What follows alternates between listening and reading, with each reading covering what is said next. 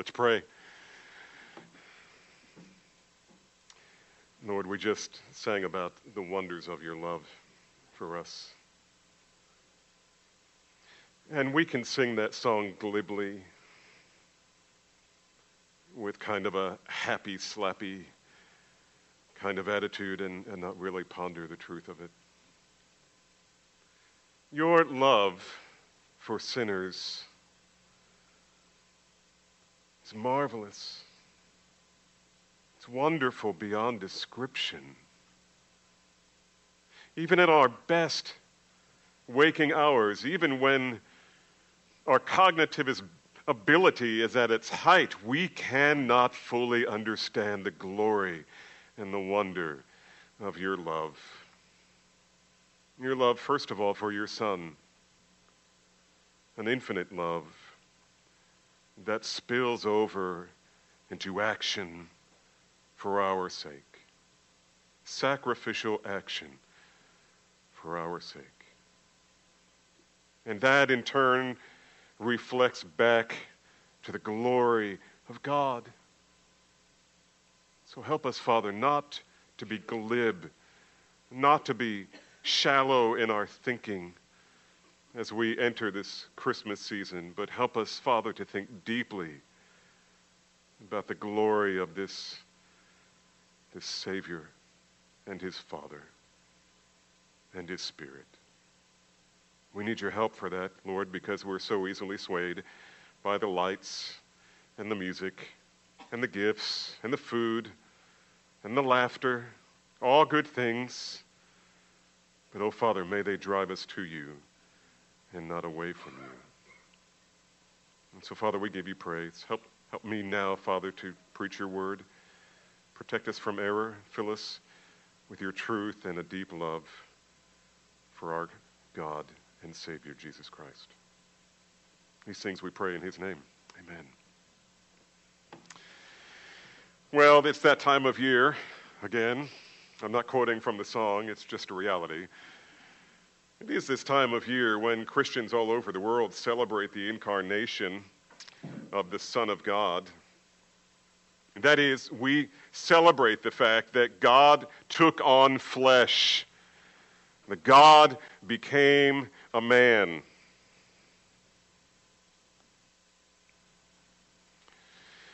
And that's what the incarnation is about. Right now, millions of people around the globe look forward to this celebration that's coming up for most of us Westerners on the 25th, and for some on the 7th of January in the Russian-speaking countries. Millions of people around the world would call themselves Christians, and practically speaking, this time of year is a time for families to take long trips to reunite with their relatives. I know that's the case in our house. We'll have our 6 grandkids, and our 2 sons and their brides are making the long trip from Kalispell, and it's wonderful. It's a time for singing and feasting and sharing the common grace of life together. It's a time of thankfulness. It's a time of giving and generosity. And of course, these are all good things. And we have been granted the freedom to enjoy them. The Word of God tells us to enjoy them. Nevertheless, Christians who hold the doctrines of grace understand that something infinitely greater is going on behind the scenes and behind the characters of the Christmas narrative. Something big is happening. And we understand from the Bible that in eternity past, before God created light, before God created angels or earth, God was already on mission. If we had time this morning to examine John 17 or Hebrews 13, we would discover afresh that before he created everything out of nothing, God the Father made an eternal covenant with God the Son. Because of his infinite love toward the Son, S-O-N, toward his Son, because of his infinite love, the Father determined to give his Son a redeemed people who would worship and adore him forever to the praise of his glory. And when we meditate on such truth, we realize afresh that we will never fully understand or enjoy the biblical Christmas narrative the way God intends us to enjoy it until we realize that ultimately the Christmas narrative is not about us. It's about Jesus. It's about the Holy Spirit. It's about God the Father. The picture of a babe in the manger is the first earthly scene in God's drama to glorify his Son. And it is the first movement in this play that is moving toward the Son glorifying the Father. I reference again John 17, that we don't have. Listen, this is my third. In the past week, I have worked on and ejected 3 sermons and landed on this. And you can probably guess where I was. I was in John 17 for 2 of those, and I was in Hebrews 13 for 1 of them, and finally landed here. This is the very ground and foundation of our joy at Christmas. Because you see, if the Father had not set out from the beginning to glorify the Son and giving him a redeemed people, if that had not happened before God said, "Let there be light," there would be no hope for you and me. Praising God and saying, "Glory to God in the highest, and on earth peace among those with whom he is pleased." May the Lord add his blessing to the reading of his word, and you can be seated. Well, the focus of this text finds its center on the good news. The good news. This is all about the shepherds and the angels and the glory of God. First, it's good news in heaven. We see that in verse 14. The angels declare glory to God in the highest. So this glory that he's talking about is above. It is in the heavens. In other words, the announcement of the birth of Jesus was good news in heaven among the angels. The angels both announced it and rejoiced over it. Second, this is good news for earthlings. This is good for us who are not yet in heaven. The angels declare not only glory to God in the highest, but on earth, peace among men. And so the safe and successful arrival of the Son of God into the world through Mary as a baby brought joy in heaven and brought joy on earth. Now, I point this out simply to draw attention to the fact that in the main, whatever brings joy to the heart of God is designed also to bring joy to his people. Whatever delights God should delight us. That which brings glory to God usually brings glory to his people. Joy to his people. And so this text is about divine good news. This is what Christmas is about. It is good news, if I can just lay out the outline here, verses 8 through 10. This is good news, is prophesied. Verse 11, it's personified. Verse 12, it's verified.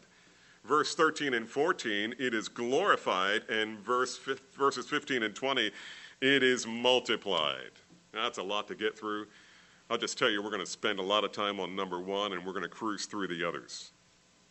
So let's begin at the top. In verses 8 through 10, the good news is prophesied by a mighty angel of the Lord. The good news is prophesied. Now, I think for the most part, it strikes us as rather odd when we read that God, who established the eternal covenant with his Son, would choose to announce the implementation of that plan, the revelation of that plan in the form of a baby, that he would take this eternal covenant, manifest on earth, and announce it to shepherds? The shepherds? I mean, why not the whole world? Why not at least the world leaders? Why not kings? Why not the religious vanguard in Jerusalem? I mean, why not even perhaps the priests, or at least the high priest in God's own temple? Why to a lowly group of unnamed, no-account peasant shepherds? If it wasn't for the fact that they told other people about it, that nobody may have known. I mean, sometimes it's baffling, is it? What God does, what is going through his mind? This is not the way we would do it, Lord. It provokes one to wonder, when the Lord ordered the angels to announce this event, the angel who was in charge of writing down the coordinates wrote down the wrong address. I mean, you know what it's like when you're following your GPS and you find yourself out in the middle of a field? It's what this looks like. Why did God herald the greatest announcement in human history to an insignificant group of poor shepherds in a desolate grazing field in the middle of the night? Cloaked in darkness, at least at the beginning.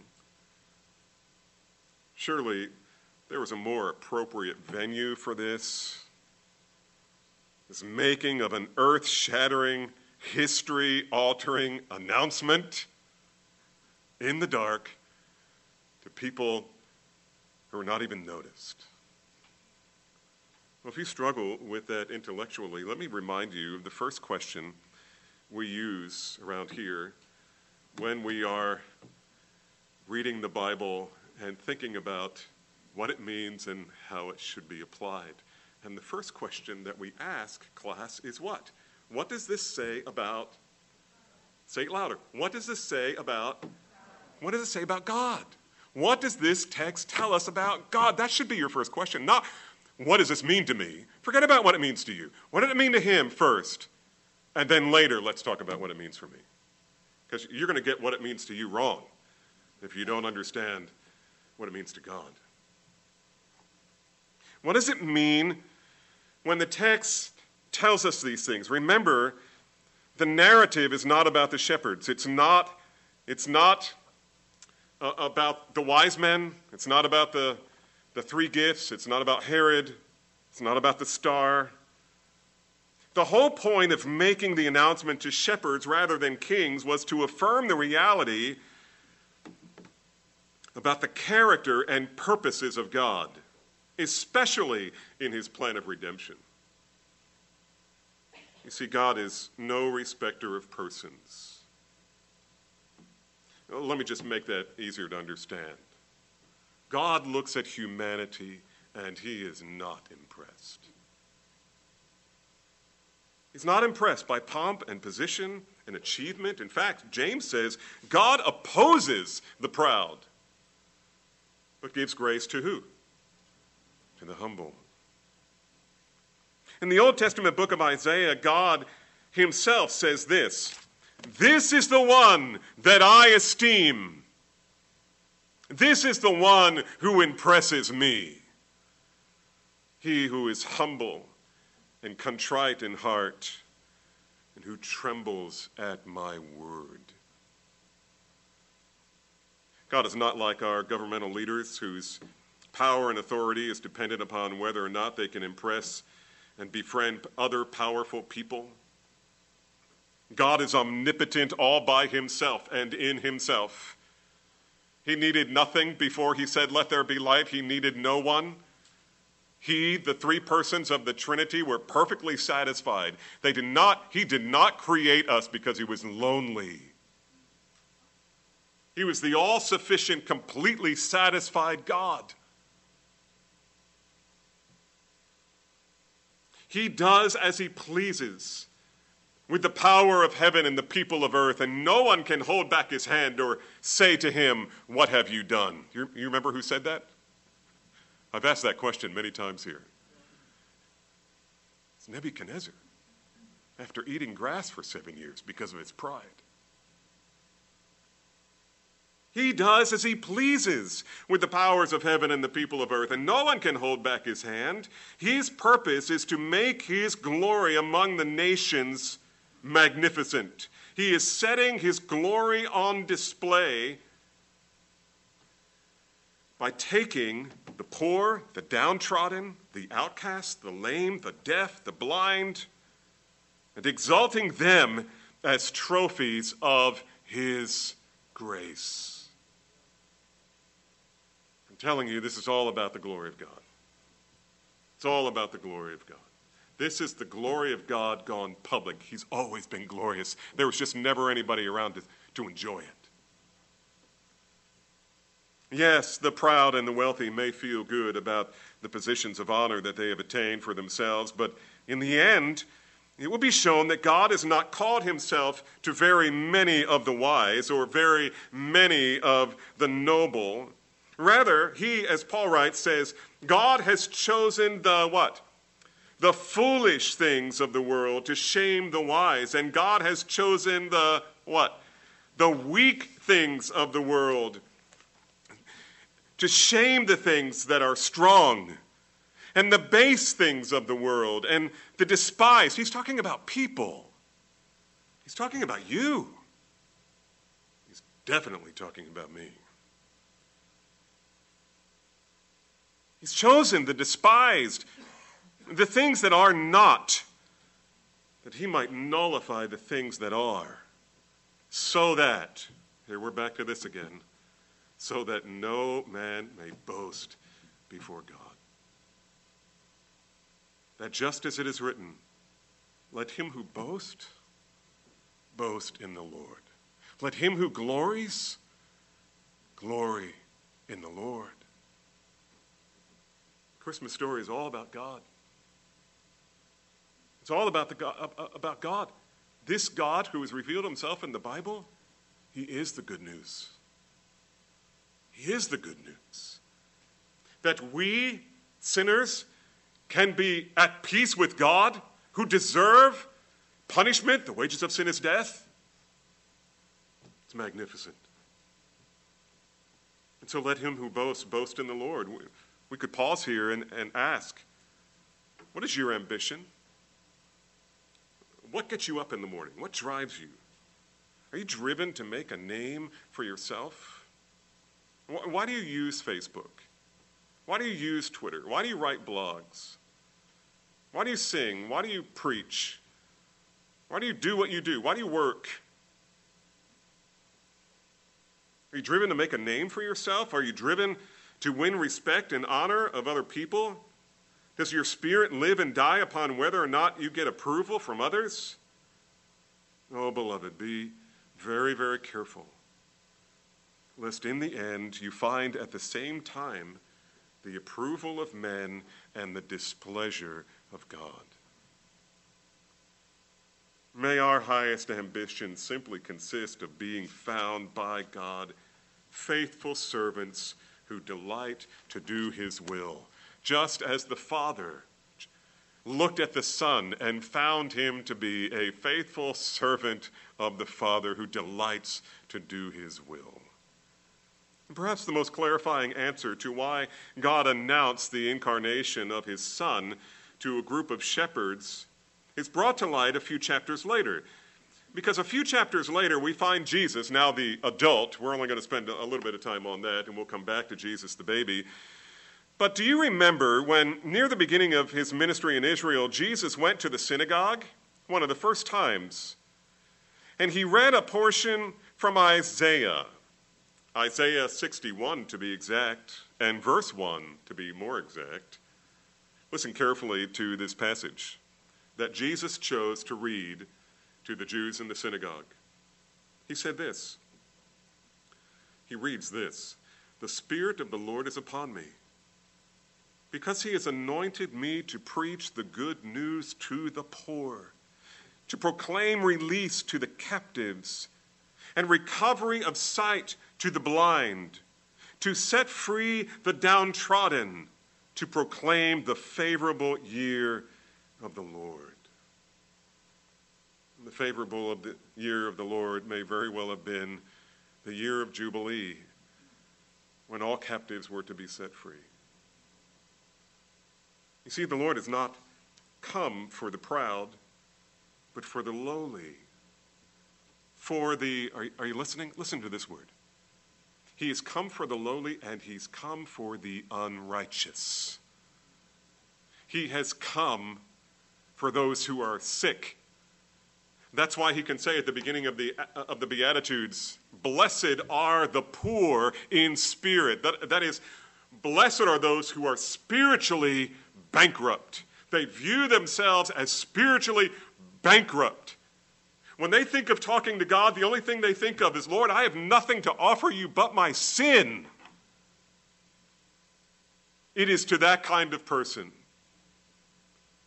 It is to that kind of person that the gospel has power. It doesn't work for anybody else.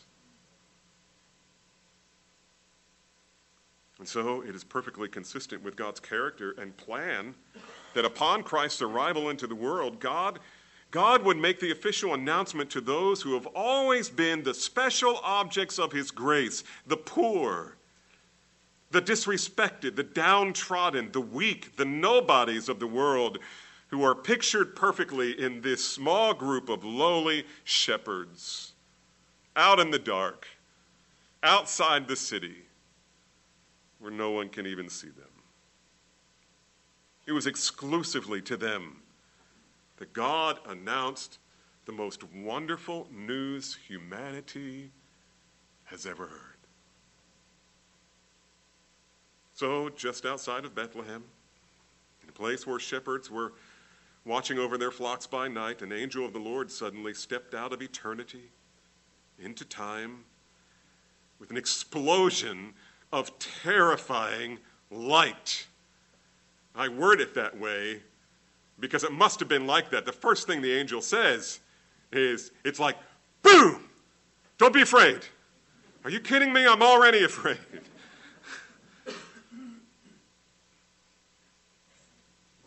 And there they are. Here they are, the shepherds, watching over their flocks. An angel appears, tells them not to be afraid. You ever wonder, when he talks about the light shining here, what was the light? What was this blazing light? It wasn't the angel. Here's the phrase that's used in the text. The glory of the Lord shone in front of them, above them, no, all around them. You know what that means?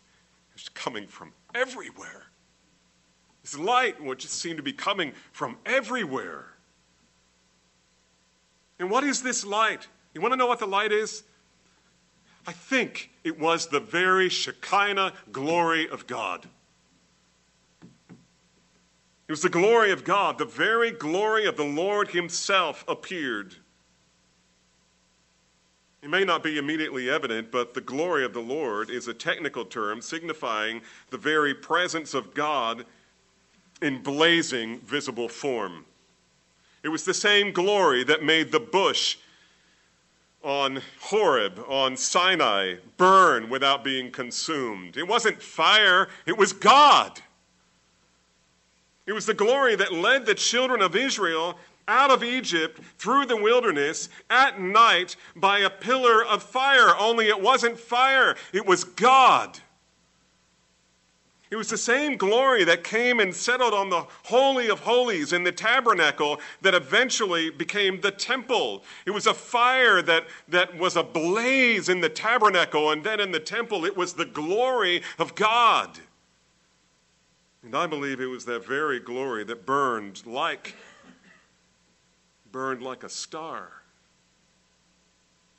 in the heavens, drawing the Magi westward to Bethlehem, where it finally hovered over a single house. Stars don't do that.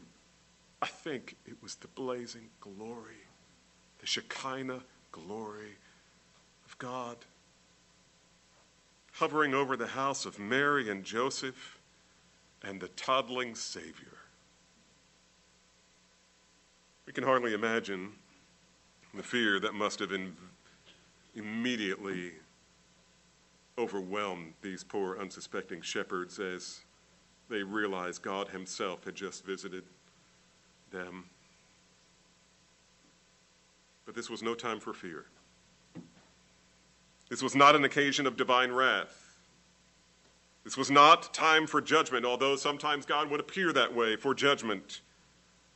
And it's why the angel had to say, "Fear not." It isn't coming in judgment. The angel cries out, "Do not be afraid, for behold, I bring you good news of great joy, which will be for all the people." Do not be afraid may be more significant than it first appears. On many occasions in Scripture, sinful people were told to fear God's presence because of their sin. But these men out in that lonely pasture that night are told not to be afraid. Perhaps these shepherds lived above their reputation. Perhaps they, like Zacharias in Luke 1:13 and Mary in Luke 1 verse 30, who were also told by the angel not to be afraid, perhaps they were men who faithfully looked forward to the day that Messiah would come. And perhaps that explains why they were so quick to tell everyone who was listening to them about the things that they had heard. They were longing for the advent of Messiah. In any case, whenever God comes to announce the good news of grace, there is no need to be afraid. And that was exactly God's purpose here, to announce that the gospel, the good news, had appeared in human form right there in Bethlehem. In fact, the verb here for "I bring you good tidings" is euangelizo, from which we get our word evangelize, or sometimes translated gospel. And when you think about it, that's all evangelism is. Really. It's announcing the good news that God forgives the sins of all people who will humble themselves and believe. The term great joy here literally means laughter or hilarity. The goal of the gospel is not to make people somber and morose. He doesn't want us to be stiff religionists. It is meant to fill them with inexorable joy. And that's why the Apostle Paul commands, "Rejoice in the Lord." When? Always. In case we missed it, "And again I say," what? Rejoice. You realize who you are. You realize what God has done for you. In the process of magnifying the glory of his Son, you get salvation. You get peace with God. God is greatly glorified in us when our emotions and desires are affected by the good news of what our intellect embraces. You know, the Bible is full of propositional truth, but it shouldn't make us stoic. It should make us joyful. Joyful worship. Can you imagine how the shepherds presented this to Mary when they went running up either to the house or to the cave or to the barn or whatever it was, depending on who you read? Can you imagine? You think they walked up and said, "Mary, something happened. I'm not sure you're ready to hear this. And nobody's going to believe it. We're not even sure how to describe it." I don't think that's the way it happened. I think they ran into the building yelling and screaming and laughing and clapping and cheering and singing. I think they got loud. I mean, they just saw what no one else has seen. Angels. I mean, Zechariah recently saw one, but that just was a manifestation that God was on the move. God was doing something. He was on mission, and things were happening.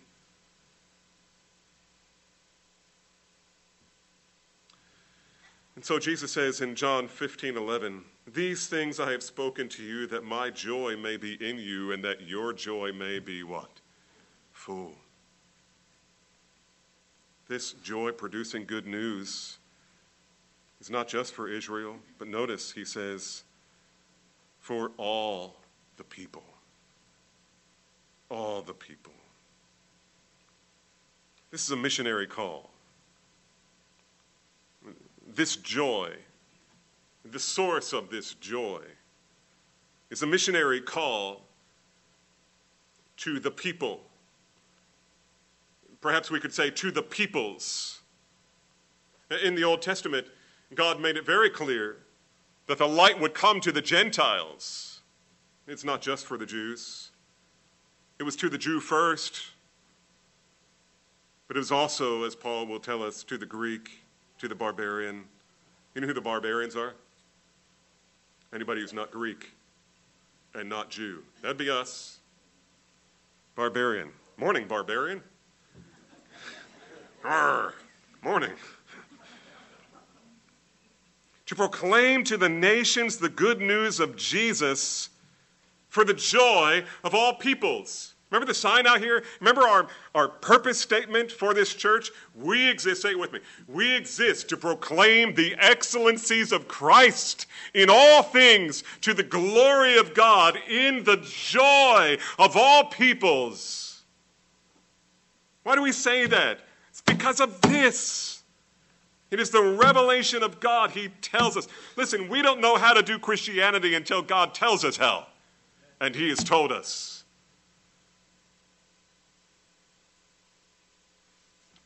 And so this joy is for all the people. This good news is for all the people.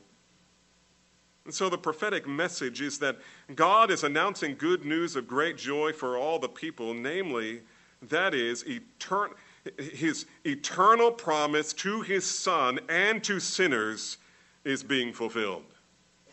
And in a sense, has been fulfilled.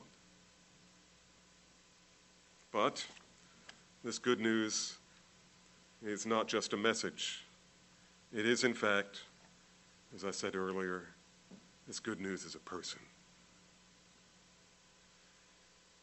And so we've seen the good news prophesied, proclaimed by the angels. Secondly, the good news is personified. Look at verse 11. For unto you, shepherds, unto you. Isn't that interesting? He doesn't say unto Mary. To you this day in the city of David, a Savior who is Christ the Lord.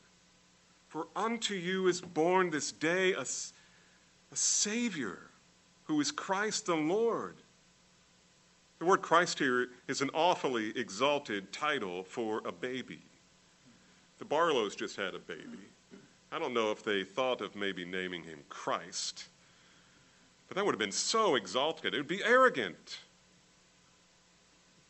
But here the baby is called Christ. Christ, and not only Christ, but the Lord. A baby, like the shepherds, are invisible to the surrounding culture.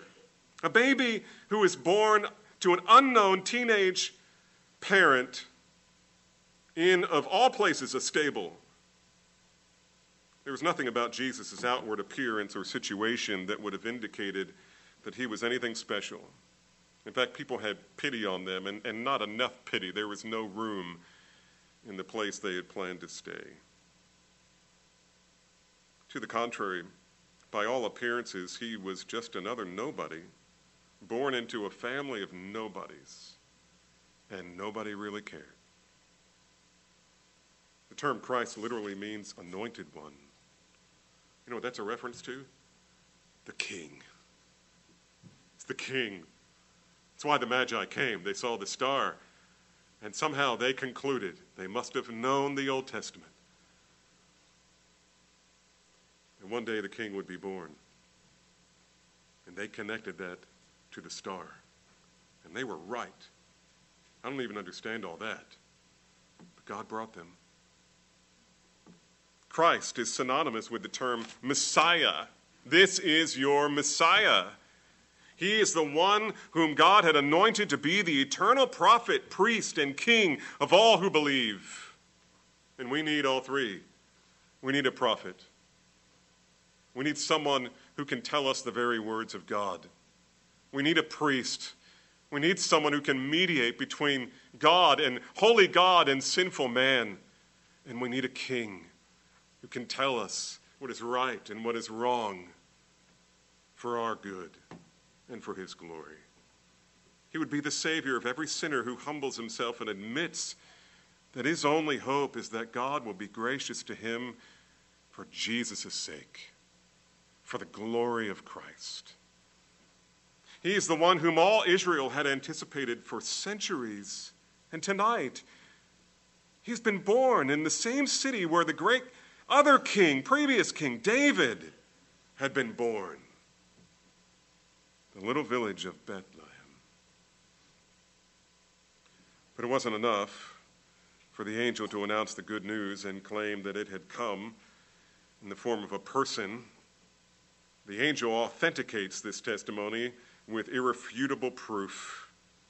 First, the good news is prophesied, then it's personified, and now we see the good news is verified.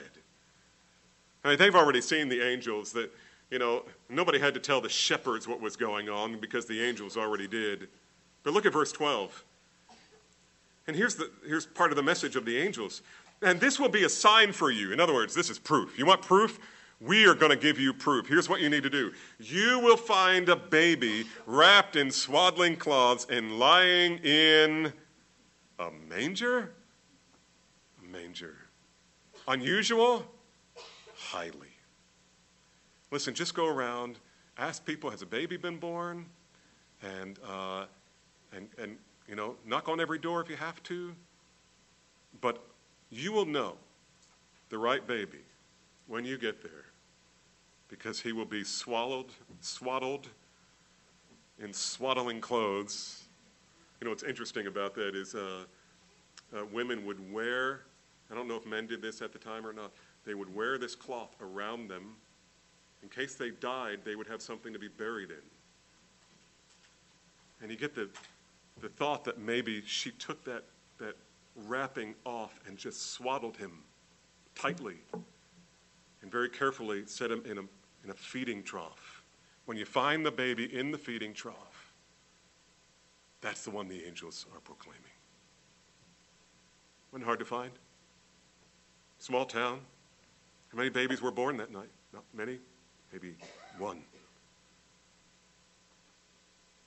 It wouldn't be hard for the shepherds to check the veracity of the angel's claim. All they needed to do was go into town. He would look just like any other baby. But let there be no mistake. He's the king. He is the King of Kings and Lord of Lords. And if the King of Kings and Lord of Lords were to be born as a human baby, then you would expect angels to announce it, and they did.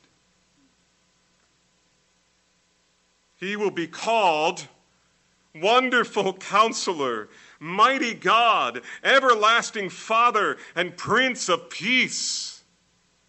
And by the way, that's not peace militarily, that's peace with God.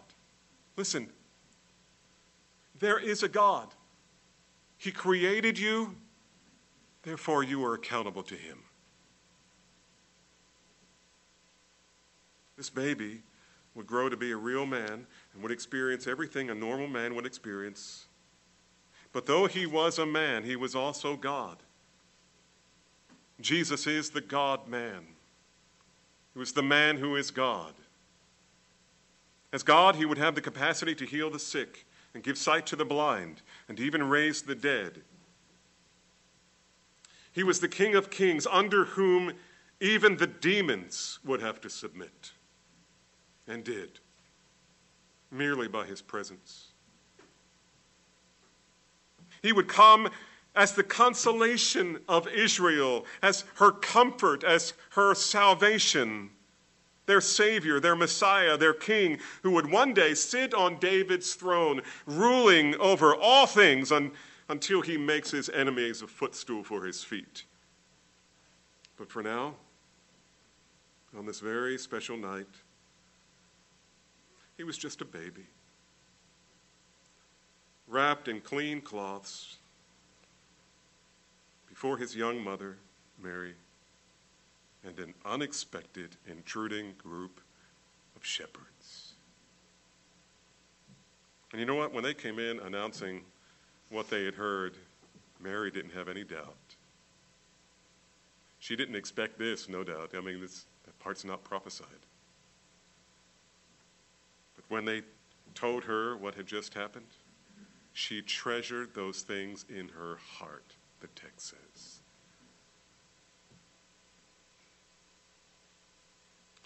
Mary and Joseph knew the identity of this child. They knew he was the good news personified. When they arrived at the place where Jesus was born, that is, the shepherds, the good news was verified. One of the wonderful things about God is that he doesn't merely require sinners to blindly believe, as pretty much every other religion does. Rather, he gives proof. He gives evidences that what he says is true. And this brings us to number 4. The good news is glorified. Look at verses 13 and 14. And suddenly there was with the angel, so we're back out in the field again. There was with the angel a multitude of the heavenly host, praising God and saying, glory to the baby? Glory to Mary? No. Glory to God in the highest, and on earth peace among those with whom he is pleased. Now, just when it appears that the scene is bursting before the shepherds, that scene could not possibly become any more exciting. Suddenly, the whole dark sky explodes into light as if a multitude of angels. He says a multitude of the heavenly hosts. Who were they? Cherubim, seraphim? I don't know. Saints who have died before? I don't know. We don't know. We know there were angels. We don't know who all makes up the heavenly hosts. We have a little bit of a hint. But notice what they said. Glory to God in the highest, and on earth peace among men with whom he is pleased. Now, we don't know how many angels appeared that night, but the word host means an army. Remember when Joshua met the Lord, and he was about ready to cross the Jordan and conquer Jericho, and he's kind of surveying things from the other side of the river, and someone appears to him with a sword in his hand, and he says, "Are you with us or against us?" And he said, "Neither. I am the Lord of hosts." Lord of hosts means the captain of an army of angels. The captain of an army of angels. And I would submit to you, the captain is just born. And his army of angels is already standing by. It's magnificent, isn't it? The Greek word for multitude, so multitude of angels, right? It means 10,000 times 10,000 and thousands of thousands. It's literally what it means. 10,000 times 10,000, I can't even say it, and thousands of angels. And we see this in Revelation 5:11 and 1 Kings 22:19. Here we see the ultimate goal of the gospel that has just been revealed by the angel of the Lord. The gospel's ultimate goal is to magnify the glory of God. It's to demonstrate his excellent and incalculable worth. You say, well, wait a minute, I thought it was about saving us. It is for the glory of God which will be magnified in our salvation. But our salvation is not ultimate, it is penultimate. The glory of the Father, the glory of Christ his Son, the glory of the Spirit.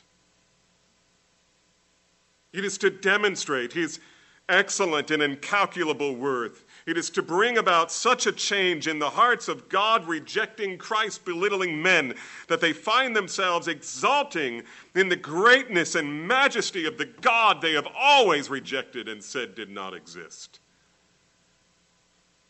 And by the way, that's what he did to Moses. Moses wasn't on the mountain because he was looking for a place to repent. He had just killed a man a couple decades earlier. And by the way, that's what he did to Saul of Tarsus on the road to Damascus. And that's what he does to everyone who will bow the knee before him and believe. You may say, I thought the purpose of the gospel was to save me. The fruit of the gospel is to save you. The purpose of the gospel is to magnify the excellencies of Jesus. And Jesus delighted to do it, to glorify the Father. Sometime today, just read. Would you read? Promise me you'll read today, John 17. This is true, but the salvation of the lost is merely a means to a greater end. The reason sinful men are redeemed from their sin is that we might spend eternity worshiping and glorifying Jesus because of who he is and what he has done on our behalf. Through Christ Jesus, God has paid the ransom, has purchased peace between himself and all who will believe to the praise of his glorious grace. You know, some people, I think, are hesitant about the gospel because it just seems so selfish. It's just me. Can I just tell you? It's not about you. It's about him. It's about God. And by the way, that reconciliation with God, that peace that the angels were referring to here is not peace to all men everywhere, regardless of what they believe to be true about God, as long as they accept each other. That's not this peace. Rather, it is peace among men with whom God is pleased. Well, that narrows the field a little. And frankly, peace with God belongs only to those who believe the truth of the angel's message that Jesus is the proclaimed Son, the proclaimed, promised Christ, the Savior of every sinner who will humble himself before God and admit he needs to be rescued from the curse of sin. In short, the angels were praising God for sending salvation down to earth in the person of Jesus Christ, for all who would believe. The reality of the gospel on earth was at its beginning point. A son is born. And for 33 years, God is pushing forward with his plan all the way to the cross. That's why at the end of Jesus' ministry, he starts going to Jerusalem and he says, I must go there, and I will be killed. Why? It's the plan all along. It's the only way we could be saved, and it would be the most glorious thing to magnify who Jesus is. And then the good news is multiplied. Look at verses 15 and 20, and I'm mostly just going to read this. When the angels went away from them into heaven, the shepherds said to one another, let us go over to Bethlehem and see this thing that has happened, which the Lord has made known to us. And they went with haste and found Mary and Joseph and the baby in a manger. And when they saw it, they made known the saying that had been told to them concerning the child. And all who heard it wondered at what the shepherds told them. By the way, during this period of time, there was powerful messianic fervor in Israel. Things were happening. John the Baptist was also born. Remember the whole story with Zacharias in the temple and the angel appearing to him, and he went mute, probably deaf too. He was a priest, well known. His aged wife, sure enough, bore a son. And the people were thinking, this must be the time of Messiah. This must be the time of Messiah. The Messiah must be coming. And usually when people say things like that, they're wrong. But somehow they were right this time. And they were so excited. And how did Mary respond? Mary heard these chattering shepherds trying to explain what they just experienced out in the field. And Luke says, Mary treasured up all these things, pondering them in her heart. I think Luke knew that because his gospel was a research paper of sorts. He went around and interviewed all these people. Mary, how did you respond when the angels came?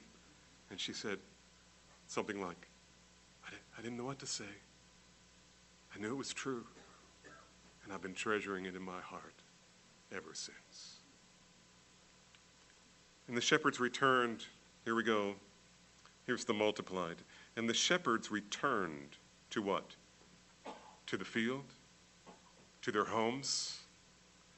To their fellow shepherds? Glorifying and praising God for all that they had seen as it had been told them. You know when a shepherd comes home, walks in the door, honey, how was your day? It was bad. Sorry, it just popped into my mind.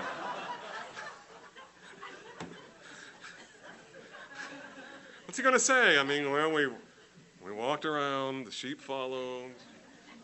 We walked around, the sheep. I've been to Israel, I've seen the shepherds, right? They look like nice people, men and women. They walk around, they eat grass. I mean, honey, what do you think? I mean, it was another boring day. Not on this day. You got to know, they about broke the door down when they got home. Honey, you will never believe it. In fact, I'm pretty sure you're not going to believe it until the other shepherds come over here and we will all tell you what we saw and heard. The Messiah has come. The Messiah has come. The Messiah has come.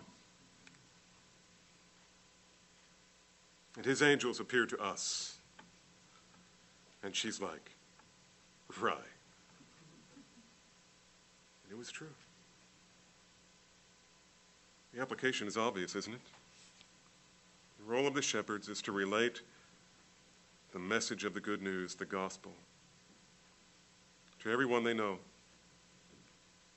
And everywhere they go, they were to go into their little world praising God about what they had seen and heard and believed.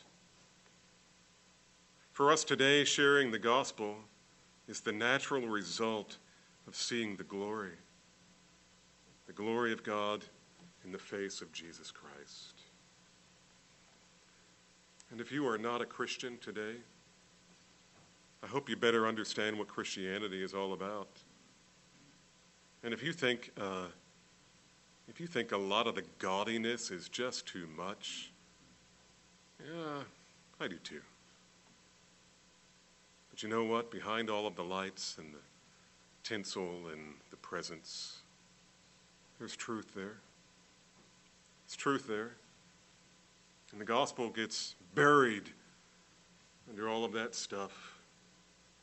But don't let it be buried outside of your heart today.